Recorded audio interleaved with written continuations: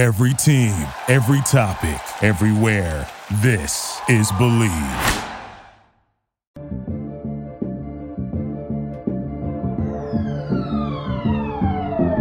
What's up, everyone, and welcome to another edition of Believe in Falcons. I'm your host, Will McFadden. Joining me, as always, from the West Coast, former Falcons fullback, Ovi Mahaley. Ovi, what's up? It's 4:30 about your time, and I envy you, my friend. One of the rare times. No, being in California has been fun. Getting to see my wife's family and being able to fellowship with my West Coast friends has been a blast. I am dealing with the interesting time change, though. So I am. It was Christmas Eve. Yeah, I'm crazy jet lagged. I'm trying to stay awake. My eyes are slipping, and in the morning time, I wake up early. Everyone else is still asleep. So a little bit of time change difference. But besides that, it's just going to be on the West Coast and enjoying the holidays. Yeah, I mean, first off, before we get to a Falcons win that wasn't necessarily what I had hoped to unwrap this Sunday afternoon in one of the final few home games for Atlanta this season, let's start with how was your Christmas, Ovi? How was it? Good? It was good. I'm realizing now at 41 years old that I don't really need presents because I get more things than I should get. And I'm like, oh, that could be a present. And that, I bought some Apple AirPod Max, like $600 for no reason because I know why. Nice. I gave my daughter my headphones because they left to go to California a week early.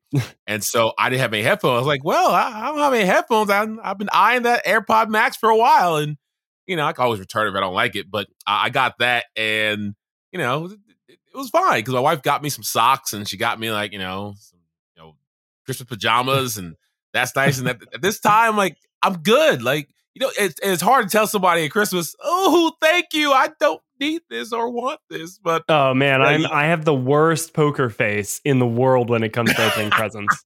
I have the worst poker face in the world when it comes to kind of anything. I tend to be a very cynical, skeptical, kind of sarcastic, dry sense of humor. Yeah, that's exactly and who so, you are. so it's one of those where if somebody kind of gives me something that I don't need, that I don't want, that I think is stupid, and it's not that I want to tell them that it's stupid or that I don't need it. Like, I don't want to make anybody feel bad.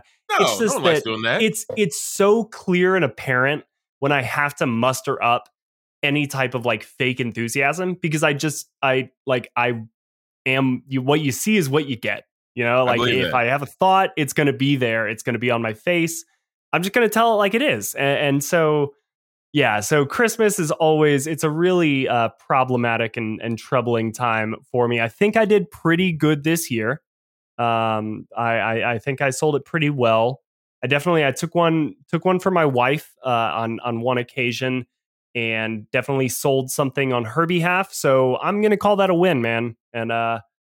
And it was a good holiday season on our end as well. So I'm glad to hear that you got a chance to catch up with some old friends on the West Coast. I love California, only been out there once, but I cannot wait to get back out there again. But we've got a big game to talk about. Not necessarily a big game, not the most fun game, I would say. Really, it's big. It's our first home win, dude. This is huge. I mean, that's true. Wait on this all year long. First real home win. It's big in in the worst of ways. In just the saddest of ways. But no, I mean, Ovi, let's do a little pact here because, another reason I've got to keep from crying. It's like 70 degrees in Atlanta today and the roof was open. So let's just pretend that this was an early September victory. Not a great performance, but a gutsy performance. It's not looking great, not where you want it to be, but hey, there's time to improve. We yet to get the cold weather. Halloween's around the corner. This team can go anywhere. They can be what they want to be. They got an early season win. So that's the spirit, the energy we're going to bring to this podcast. We're going to dive into all of the action right after this. Today's podcast is brought to you by BetOnline. Bet you didn't see that one coming. Well, BetOnline remains your number one spot for all the football and basketball action this season. So head to their new updated desktop or mobile website to sign up today and receive your 50% off welcome bonus on your first deposit. That's half off, guys. That's a big deal. What are you doing? Don't just sit there. Use the promo code BLEAV50, BLEAV 50, to receive that bonus. So what are you waiting for? Get started. Head over to BetOnline today because it is the fastest and easiest way to bet all of your favorite sports.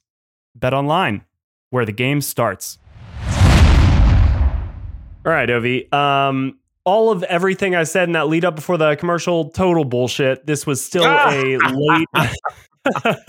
late season 20-16 win over the 2-12-1 Detroit Lions. Wow. You said something I think that turned out to be very prophetic earlier on this season, and you were quoting your wife, your wife's friends, your grandmother, just many influences in your life. And essentially it was, when somebody shows you who they are, tells you who they are, you believe them.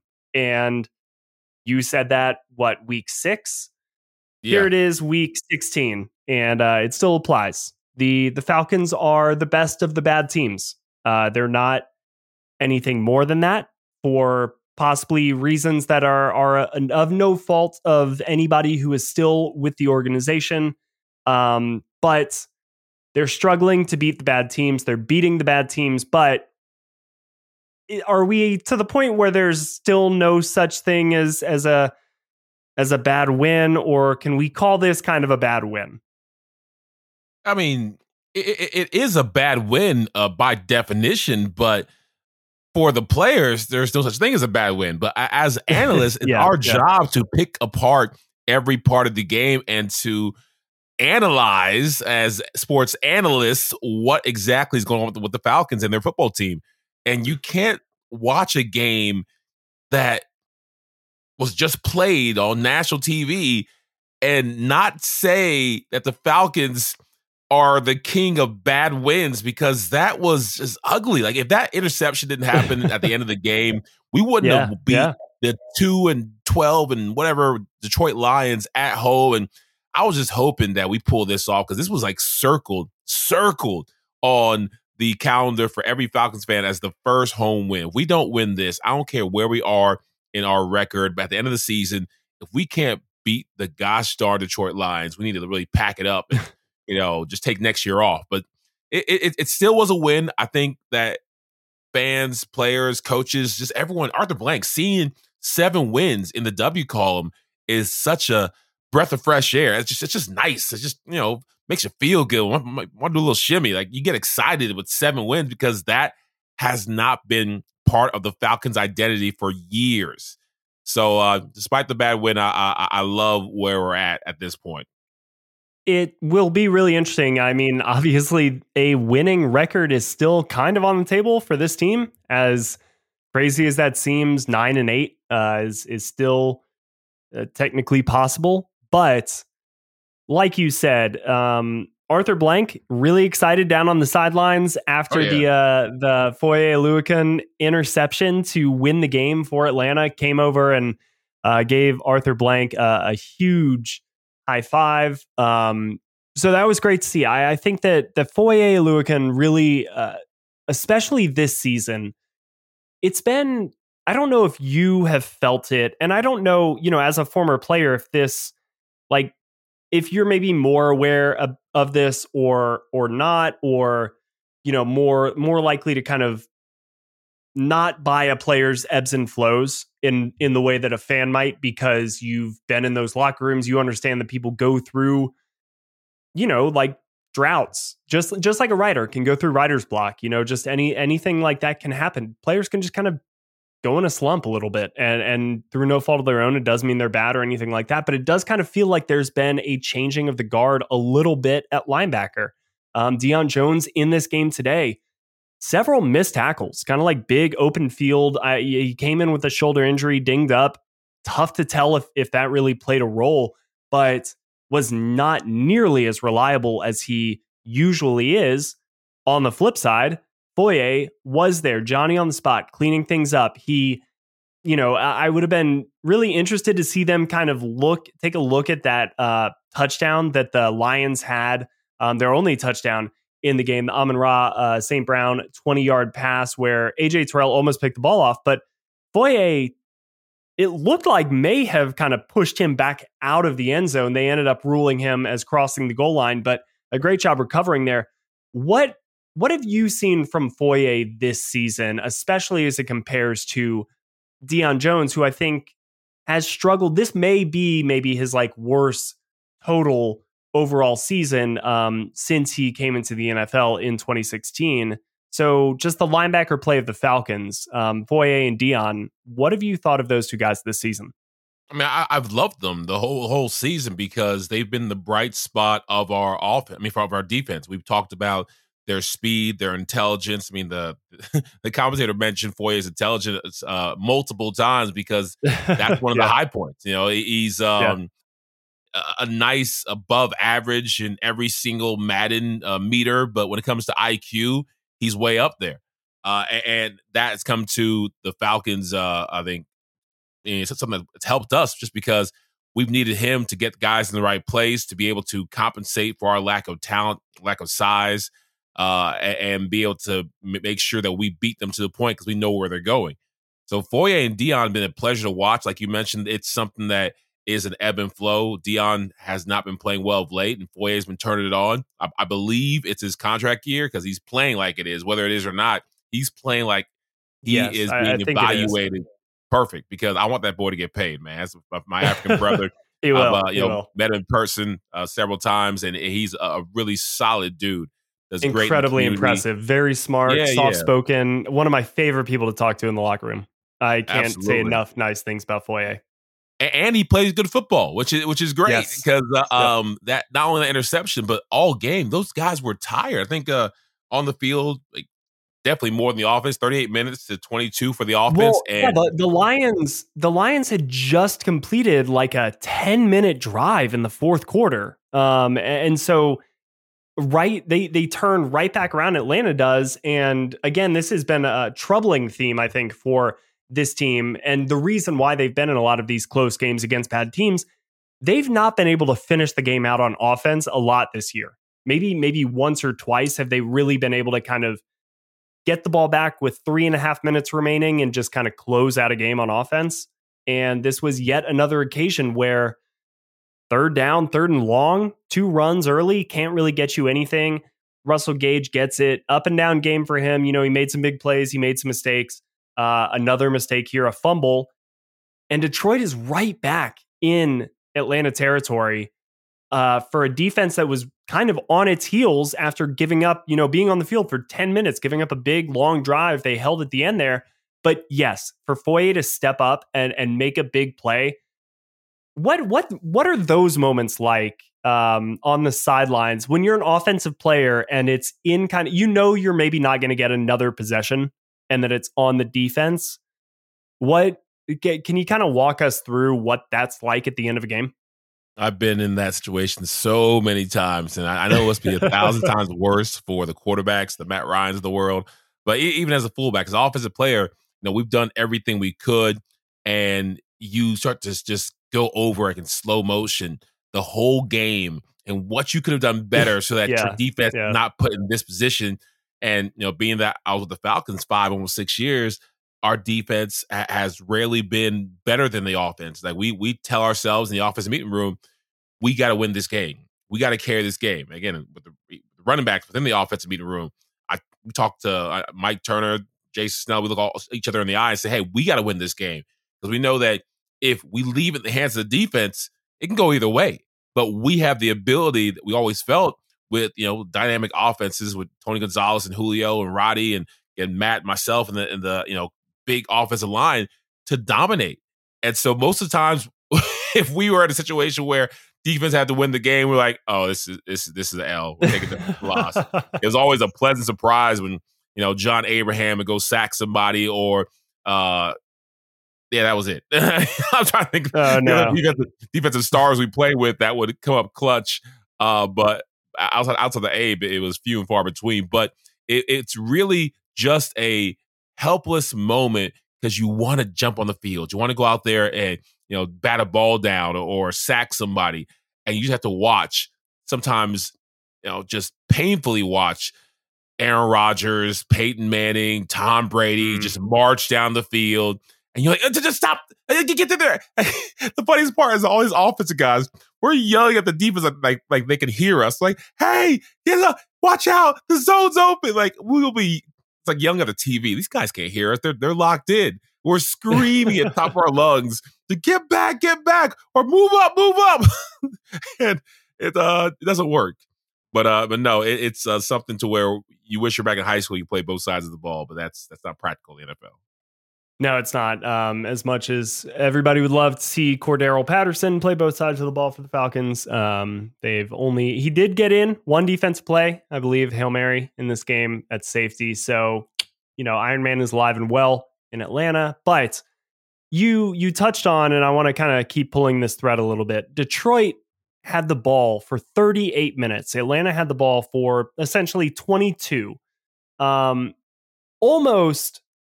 double. Like, if we just round up, that's 40-20. So for all intents and purposes, Detroit had the ball twice as long as Atlanta did in this game.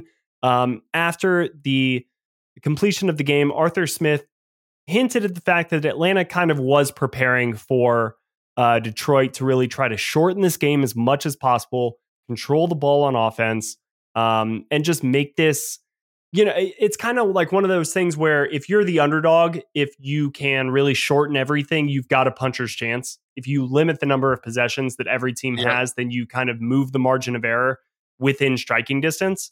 And it's why, like, when a team plays Kansas City or somebody like that who expects to score a lot, like, you want to see them maybe like some teams try to shorten the game. I think you're starting to see teams now say, like, we just have to keep pace because the efficiency is also really there. So I want to ask you about efficiency. When you know that you're going to be in a game where you're maybe going to get like 5 or 6 offensive possessions throughout the entire game, is that a conversation that you have before you kick off on Sunday? Is that a kind of a throughout the week conversation? Is that a situation where, after maybe 2 possessions, you understand and you realize what type of game you're in, and then the coaching staff pulls you together and says, hey, look, here's the deal. This is the situation. Is that a Matt Ryan conversation? What's it like being an offensive player knowing, hey, they're going to try to take us out of the game, and we're only going to have a couple of opportunities here to really make an impact. And oh, by the way, we're going to be doing it kind of rusty, coming off the bench after sitting for 7, 8, 9, maybe 15 minutes of real life action. What's that like? Your answer is all the above. We talk about it throughout the week. Talk about it, right before the game. We're talking about it in time. So when it's coming. Oh, absolutely. Because in this game, there are some monster offenses. I named some of the key ones. The Bradys, the Mannings, the guys like that. Breeze, Aaron Rodgers, Breeze, where we know their offense can just churn out minutes. They have great run games. They have amazing quarterbacks that will always convert on third down. When we get up there, we cannot have a 3 and out because our defense is tired. They're going to give up a touchdown just because they can't keep up if we go 3 and out. So we have to match long drives with long drives. We have to be the ones who could turn it, the tables, and have the ball for 3, 4, 5-minute drives. We got to make that happen. I mean, we could because, we always had a great run game. But you have to be hyper-focused on what the opponent's strengths are and be able to cut them off at the knees and understand that if we don't execute, if we're not efficient, if we're not aware of how small mistakes can turn to big mistakes, especially when everyone takes their turn making mistakes, because it's the worst thing to have a my bad, dog, my bad. It's cool if it's one person, but if everyone on the offensive line has a my bad, if false start, if I have a my bad holding, Mike turns a my bad holding, we're not going anywhere. So we all have to play as one and have perfect plays. I mean, I think that the offensive line in the first drive, it looked like it was going to be really bad, right? Like they had 2 sacks given up on the very first drive. Looked like it was going to be a really long, tough day. It was kind of weird, and I wonder if this plays into exactly what we're talking about, where the game plan, they understood that the Lions were going to come in looking to really limit the Falcons' chances, just dominate the ball. Hey, if you don't have the ball, you can't beat us. And to really kind of hammer home that point, not one single one of the Lions' 4 scoring drives in this game was under 7 minutes. So every single scoring drive they had, and to kind of even further that point, not one of Atlanta's 4 scoring drives was over 5 minutes and 2 seconds. So Atlanta was scoring quickly. Detroit was trying to hold on to the ball, slow the game down. That last drive in the fourth quarter, nearly 10 and a half minutes. And so what was really interesting to me was to see Atlanta come out early in the game, and their first possession was maybe 5, 6, 7 plays, somewhere in there. And all but one maybe was kind of like a deeper shot. I know they kind of threw a couple of checkdowns, but it looked to me like every single one, the intention was to try to hit a big play early against the secondary, against this defense. And at first I thought that was because maybe they just liked the matchup, that they saw something on film they really thought that they could exploit. And that's probably what it is. But now you have me thinking, if Detroit wanted to play a real ball control, we're gonna kind of suffocate you slowly like a python. Was that Atlanta's chance to maybe try to get out ahead of that, to land the first punch, to get up 7-0 and say, no, you're going to play our game and we're going to turn this into the type of game that we want to play? Which of those do you think is truer? Do you think it was more a matchup thing that Atlanta wanted to exploit, or do you think it was a style makes a fight type of deal?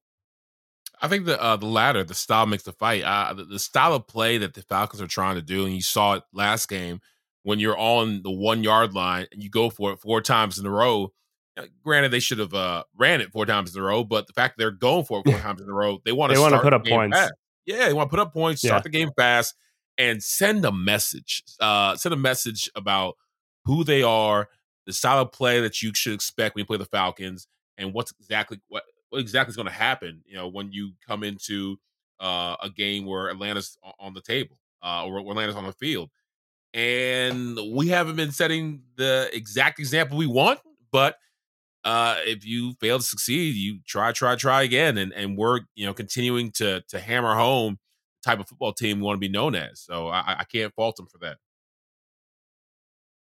What do you think about the run game today? It's another situation where Atlanta wasn't really able to establish the run, only 47 yards on the ground. Yes, Cordarrelle Patterson scored a huge touchdown around the edge when a lot of people, including the broadcast, were sitting there kind of saying right after a Matt Ryan QB sneak, hey, right up the middle again, get it. Shortest distance, go get the 1 yard. I kind of liked that they continue to stick on the edge. I'm sure as a fullback, you maybe would like the shortest possible route is the best possible route mentality, but I just think that their perimeter blocking is a little bit better than the interior as everything stands right now. But what did you think of the run game? Kind of the second week in a row where it's been a little bit disappointing after kind of looking like it was really becoming a true strength for this offense. Yeah, we were talking about the run game like it was just trending up and was going to keep on trending up. Mike Davis had a really solid game, and we thought that pairing him up with Cordarrelle Patterson with as consistent contributors to the run game was going to make us dangerous. Give Matt some breathing room, allow us to dictate the pace of the game, and it hasn't happened. I don't know what happened to our run game, especially against the Lions. If you can't just destroy the Lions on the ground, then what's really going on? It was unfortunate, but I guess at a certain point now they're trying to just survive the season, and get this home win was so much important. I feel like if we were, at 3 games, 4 games, we would just pound it straight through to try to work on, interior runs and physicality, all that good stuff. But now it's like any means necessary. We want to score. We want to keep our playoff hopes alive. We want to, maybe get to 8-8. It'd be exciting just to see us not a loser, not a losing record, and the outside chance for winning record is still there. So right now, I feel like it's survive and advance. The outside chance of a winning record is still there, but like you said, I mean, survive and advance. It's a little bit of like a fool me once, shame on you, fool me twice, shame on me. We're not going to the playoffs. Let's let that get clear. We're not going to the playoffs. Right. Anyone's thinking that. Like it was fun to talk about it, and it was fun to be cute and flirt the idea, but it's not going to happen. But the outside chance that we were even maybe potentially going to be there hasn't been in our lexicon for so long. That's why everyone's going to say playoffs, and yeah. You want to play that clip? Playoffs? You Falcons fans never going to the playoffs? I'm going to the playoffs. Yeah, but I mean, hey, we can dream, can't we? I think my favorite quote. I was going back and watching and reading through everything Arthur Smith said after the game, and he had a quote where basically he said they were 7-2 in one possession games this season, and that's true. Good for them. But a quick look at the record would tell you that the Falcons are 7-8 on the season. So the point he's trying to make is that the Falcons are very good at winning one possession games, but the point that is actually kind of being made is that the Falcons can only win one possession games, and that 6 of their losses have come via blowouts. So progress. But you're 7-2 in one possession games. You're 7-8 in the season. That's not. I don't know if you think about it for a little bit, like it not necessarily the story you want to tell. Better than the alternative though, because again, when you look at the totality of where this team has been the past couple of years, they've been finding ways to lose games that they should all but undoubtedly have won, and they're turning it around, at least in that sense. Again, I think Ovi, you and I are on the same page. It's more of a talent discrepancy thing at this point than kind of a culture issue, a philosophy issue, a coaching issue. Like that, I think that they did all they could this last offseason to take the right steps in the right direction. Now it's just going to take maybe an offseason or two to really get like the kind of mano-a-mano when you're up against the good teams and it's good players against good players. You got to have the guys to be able to win some of those matchups. And I just don't think the Falcons do right now.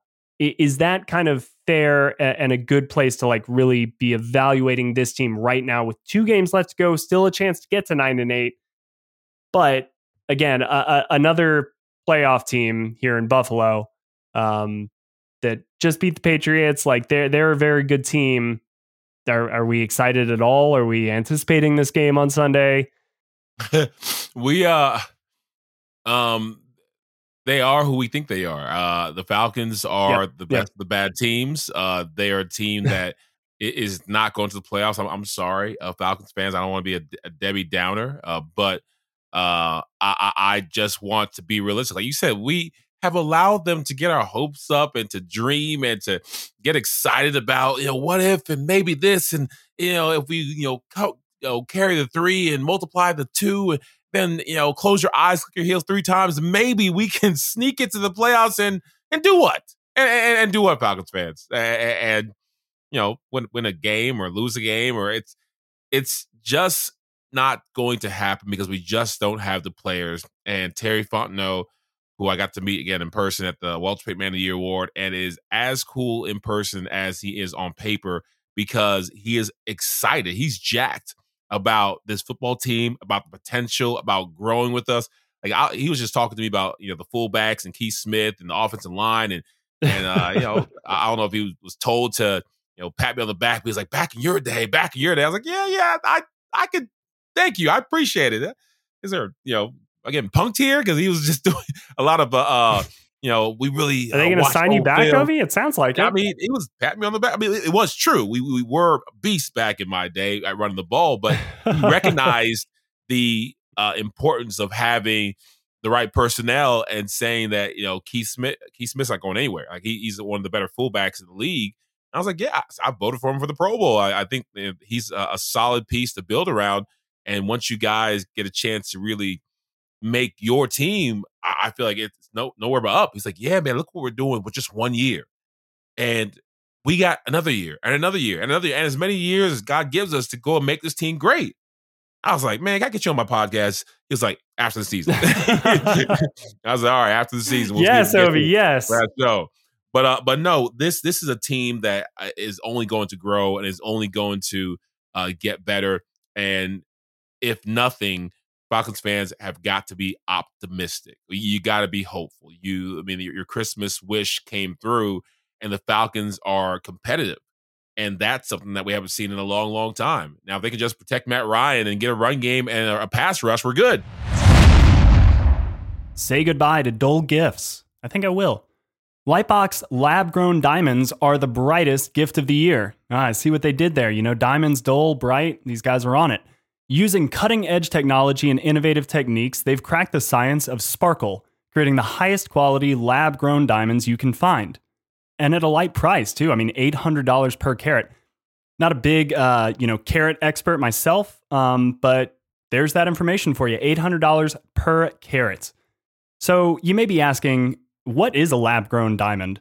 Well, they have the same chemical makeup of natural diamonds, but they're just grown in a lab. Because of the process, they can create stones in a bluish pink or, just a classic white, maybe just a good, beautiful blue. I'm a classic blue guy myself. So visit lightboxjewelry.com to add some sparkle to your holiday shopping. That's lightboxjewelry.com. Lightbox Diamonds.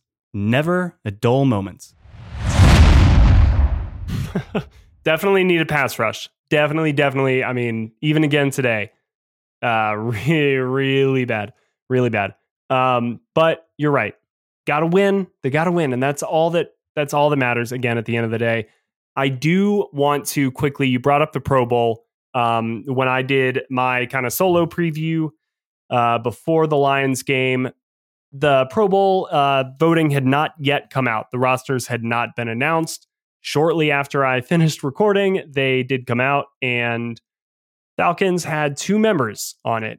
Kyle Pitts, awesome, great for him, surpassed Jeremy Shockey today and now is second all-time in terms of rookie receiving yards for a tight end, and only needs, really feasible that he could surpass Mike Ditka and set the NFL record for receiving yards by a rookie tight end the next game. Certainly, it seems likely by the end of the season. So congratulations to Kyle Pitts, Pro Bowler there. And then the other one, longtime long snapper Josh Harris.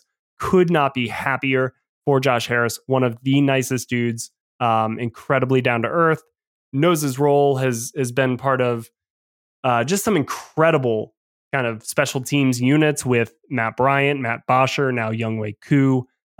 Really steady Eddie there for those guys. So congratulations to them. But big snubs, Ovi. AJ Terrell, Cordero Patterson, Chris Lindstrom. I think you can make a case he should have been in there. What do you think about the Pro Bowl kind of selections as a former Pro Bowler yourself? What do you think of the system, and does it reward the right guys? No, I absolutely hate it. Anytime anyone gives me a microphone, I talk about how the system is broken. It is a popularity contest. We've talked about about how in the locker room as a rookie, when I was with the Baltimore Ravens, I'm like, who do I vote for? They give us all these little, papers, one-pagers, and vote for the linebackers, and I'm not taking my time to watch every linebacker in the league. I barely watch football. Like I watch the teams I'm playing against, trying to make the darn team. Yeah. And so what happens? Usually the old veteran of the group say, "Hey, my boy over there, he's playing with the Bengals. Let's all vote for him. Yeah, my boy, my homeboy's boy is playing DB. Let's vote for him. Let's get him in." And before, I didn't know this, the day or a week before, everyone's politicking. It's like a gosh darn, scratch my back, scratch yours. Like you have people calling players. All right, hey man, make sure you handle the wide receiver group and you handle the running back group, and these are the guys you're gonna vote for.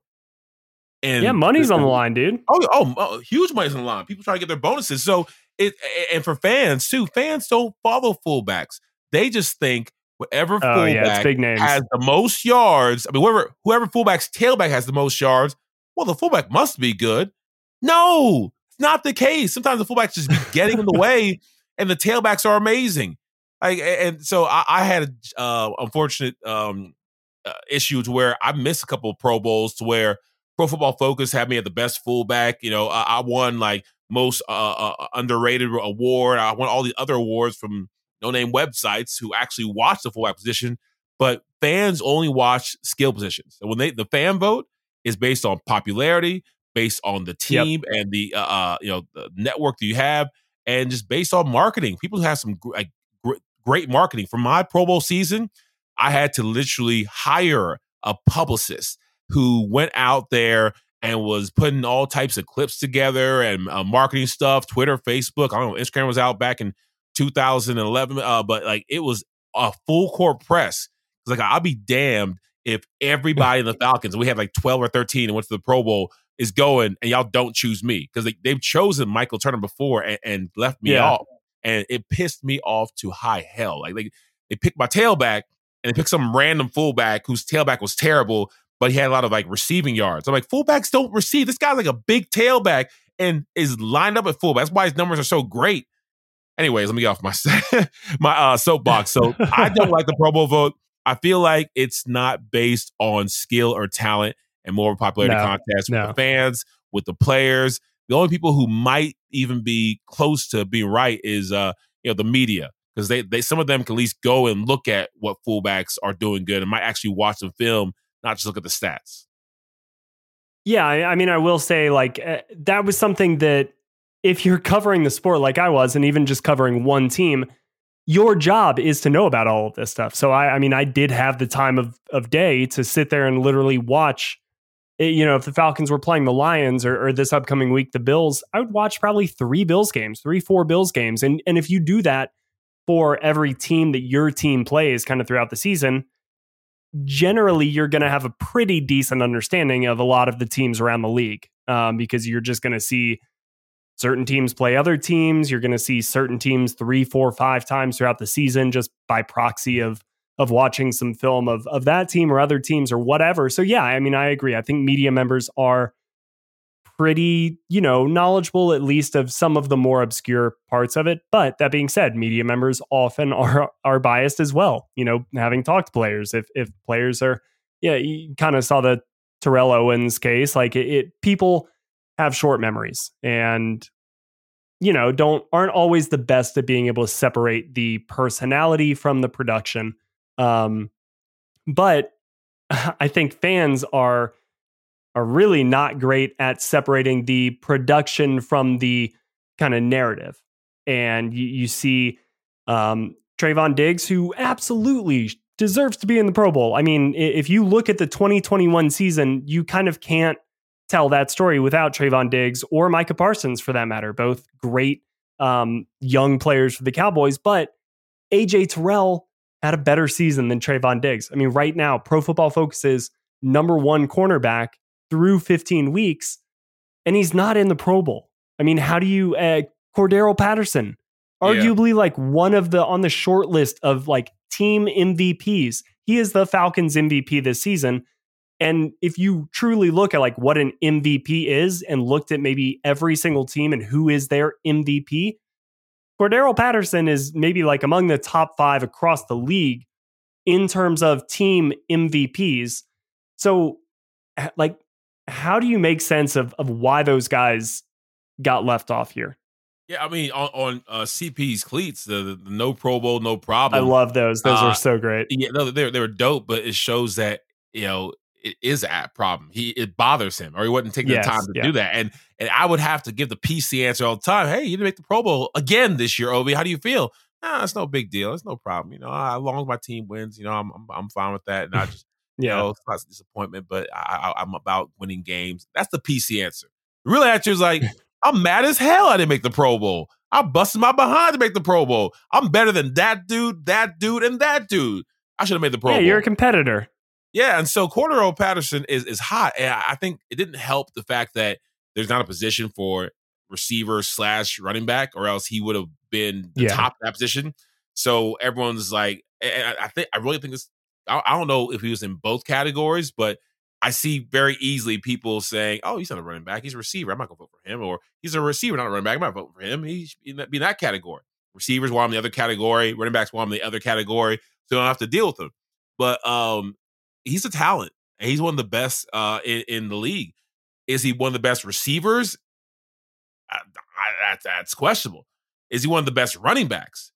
I think that's more likely as an RB. But is he like a Pro Bowl, like the Colts running back, or like Zeke, how it used to be?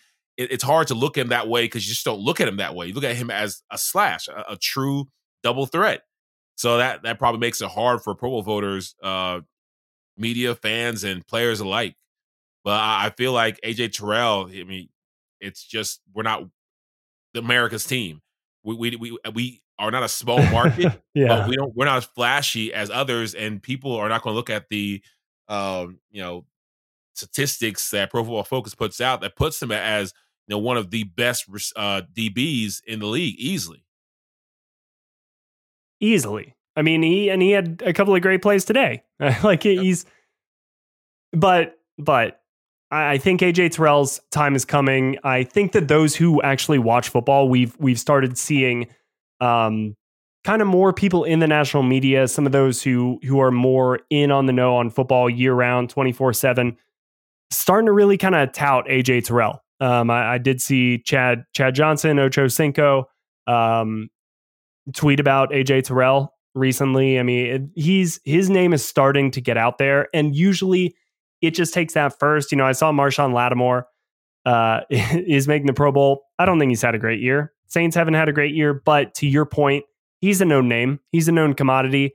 To the average fan who is maybe not a member of or follows the Saints' biggest rival and has certain opinions on Marshawn Lattimore's caliber of play, they may just sit there and assume that he's one of the best in the league. Sure, that's their thing. AJ Terrell has to kind of earn that reputation, but by all accounts, he's doing that so far this year. So I expect for him to be in the Pro Bowl for years to come. I think Kyle Pitts, same as well. Keith Smith, let's get him in there, Ovi. Let's start the campaign right now. But before we get out of here, real quick, turn the page. Buffalo Bills. Doesn't sound like you're going to be getting your hopes up for this game. No, I'm not. Fool me once, fool me twice, fool me 18 times. Shame on me. The Falcons are squeaking by against the Detroit Lions and other bad teams and beating some of these bad teams, which is good. But the Bills are not a bad team. 7-2, one possession games. Yeah, that's nice. But again, the Bills are not a bad team. And we've seen what teams that are average to above average do to the Falcons. And there's no reason to think that that's going to change. No, the Buffalo Bills coming off of a 33-21 victory on the road against the New England Patriots, who they had lost to earlier this season, just a couple of weeks ago. Bills are 9-6. Josh Allen, 3 touchdowns today. I mean, they are kind of clicking on all cylinders. They have the type of pass rush to really give the Falcons fits. Their secondary is really good. So this is going to be huge challenge for Atlanta. We knew that when the schedule came out, but 7 degrees in Atlanta right now. Who knows? Maybe it'll be not as cold as the Falcons maybe expected when they first got the schedule in April or May or June or July, whenever that is. So, Ovi, you got anything else to say before we get out of here? No, I'm good to go. I'm happy holidays, everybody. Hopefully the Falcons can make some magic happen. I don't believe it will, but we won this game. We have a home win. I mean, that's a Christmas miracle in itself. So let's just enjoy that. Yeah, I mean, I guess the most important thing that we forgot to mention is that I predicted 7-10 before the season. So, if things go as poorly as maybe you're predicting, Ovi, I'm right in the sweet spot. I'm in the pilot seat for maybe coming in. What did I bet? I said 10-7, right? You said 10-7, so you're officially eliminated. Too optimistic. Oh, wait, I can be 9-8. I'll send you my Venmo information after this. You can send me all the money we bet. No, I think 7-10, 8-9, 9-8 seems pretty likely for the team at this point. Who knows? I mean, maybe they can shock us all. It would be very, very much like this Falcons team. be very much like the Bills, frankly, to kind of have Atlanta win this game on the road. But where everything stands as of now, Falcons, I don't believe, are officially eliminated. So we've got another week of the Falcons being somewhat relevant and in the NFC playoff picture. But as always, today's podcast was presented by BetOnline. And I hope you guys enjoyed your holiday, had a great Christmas. Ovi, go enjoy the remaining hours with your family. And I will catch you again Thursday. You'll get the podcast on Friday. Please rate and review. Spotify now has a reviewing feature. Please, 5 stars. Let us know what you think of the work that we've done so far this season. And as always, guys, take care.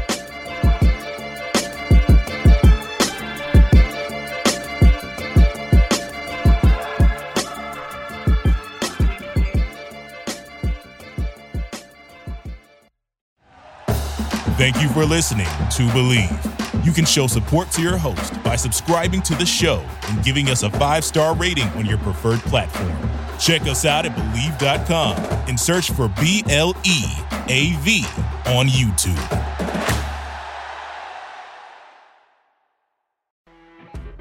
You know when you're listening to a true crime story that has an unbelievable plot twist that makes you stop in your tracks? That's what our podcast, People Are the Worst, brings you with each episode. I'm Rachel. And I'm Rebecca. We're identical twins who love true crime cases that make you say, didn't see that coming, and we hate the people responsible for them. Listen to People Are the Worst now on Apple, Spotify, or wherever you get your podcasts.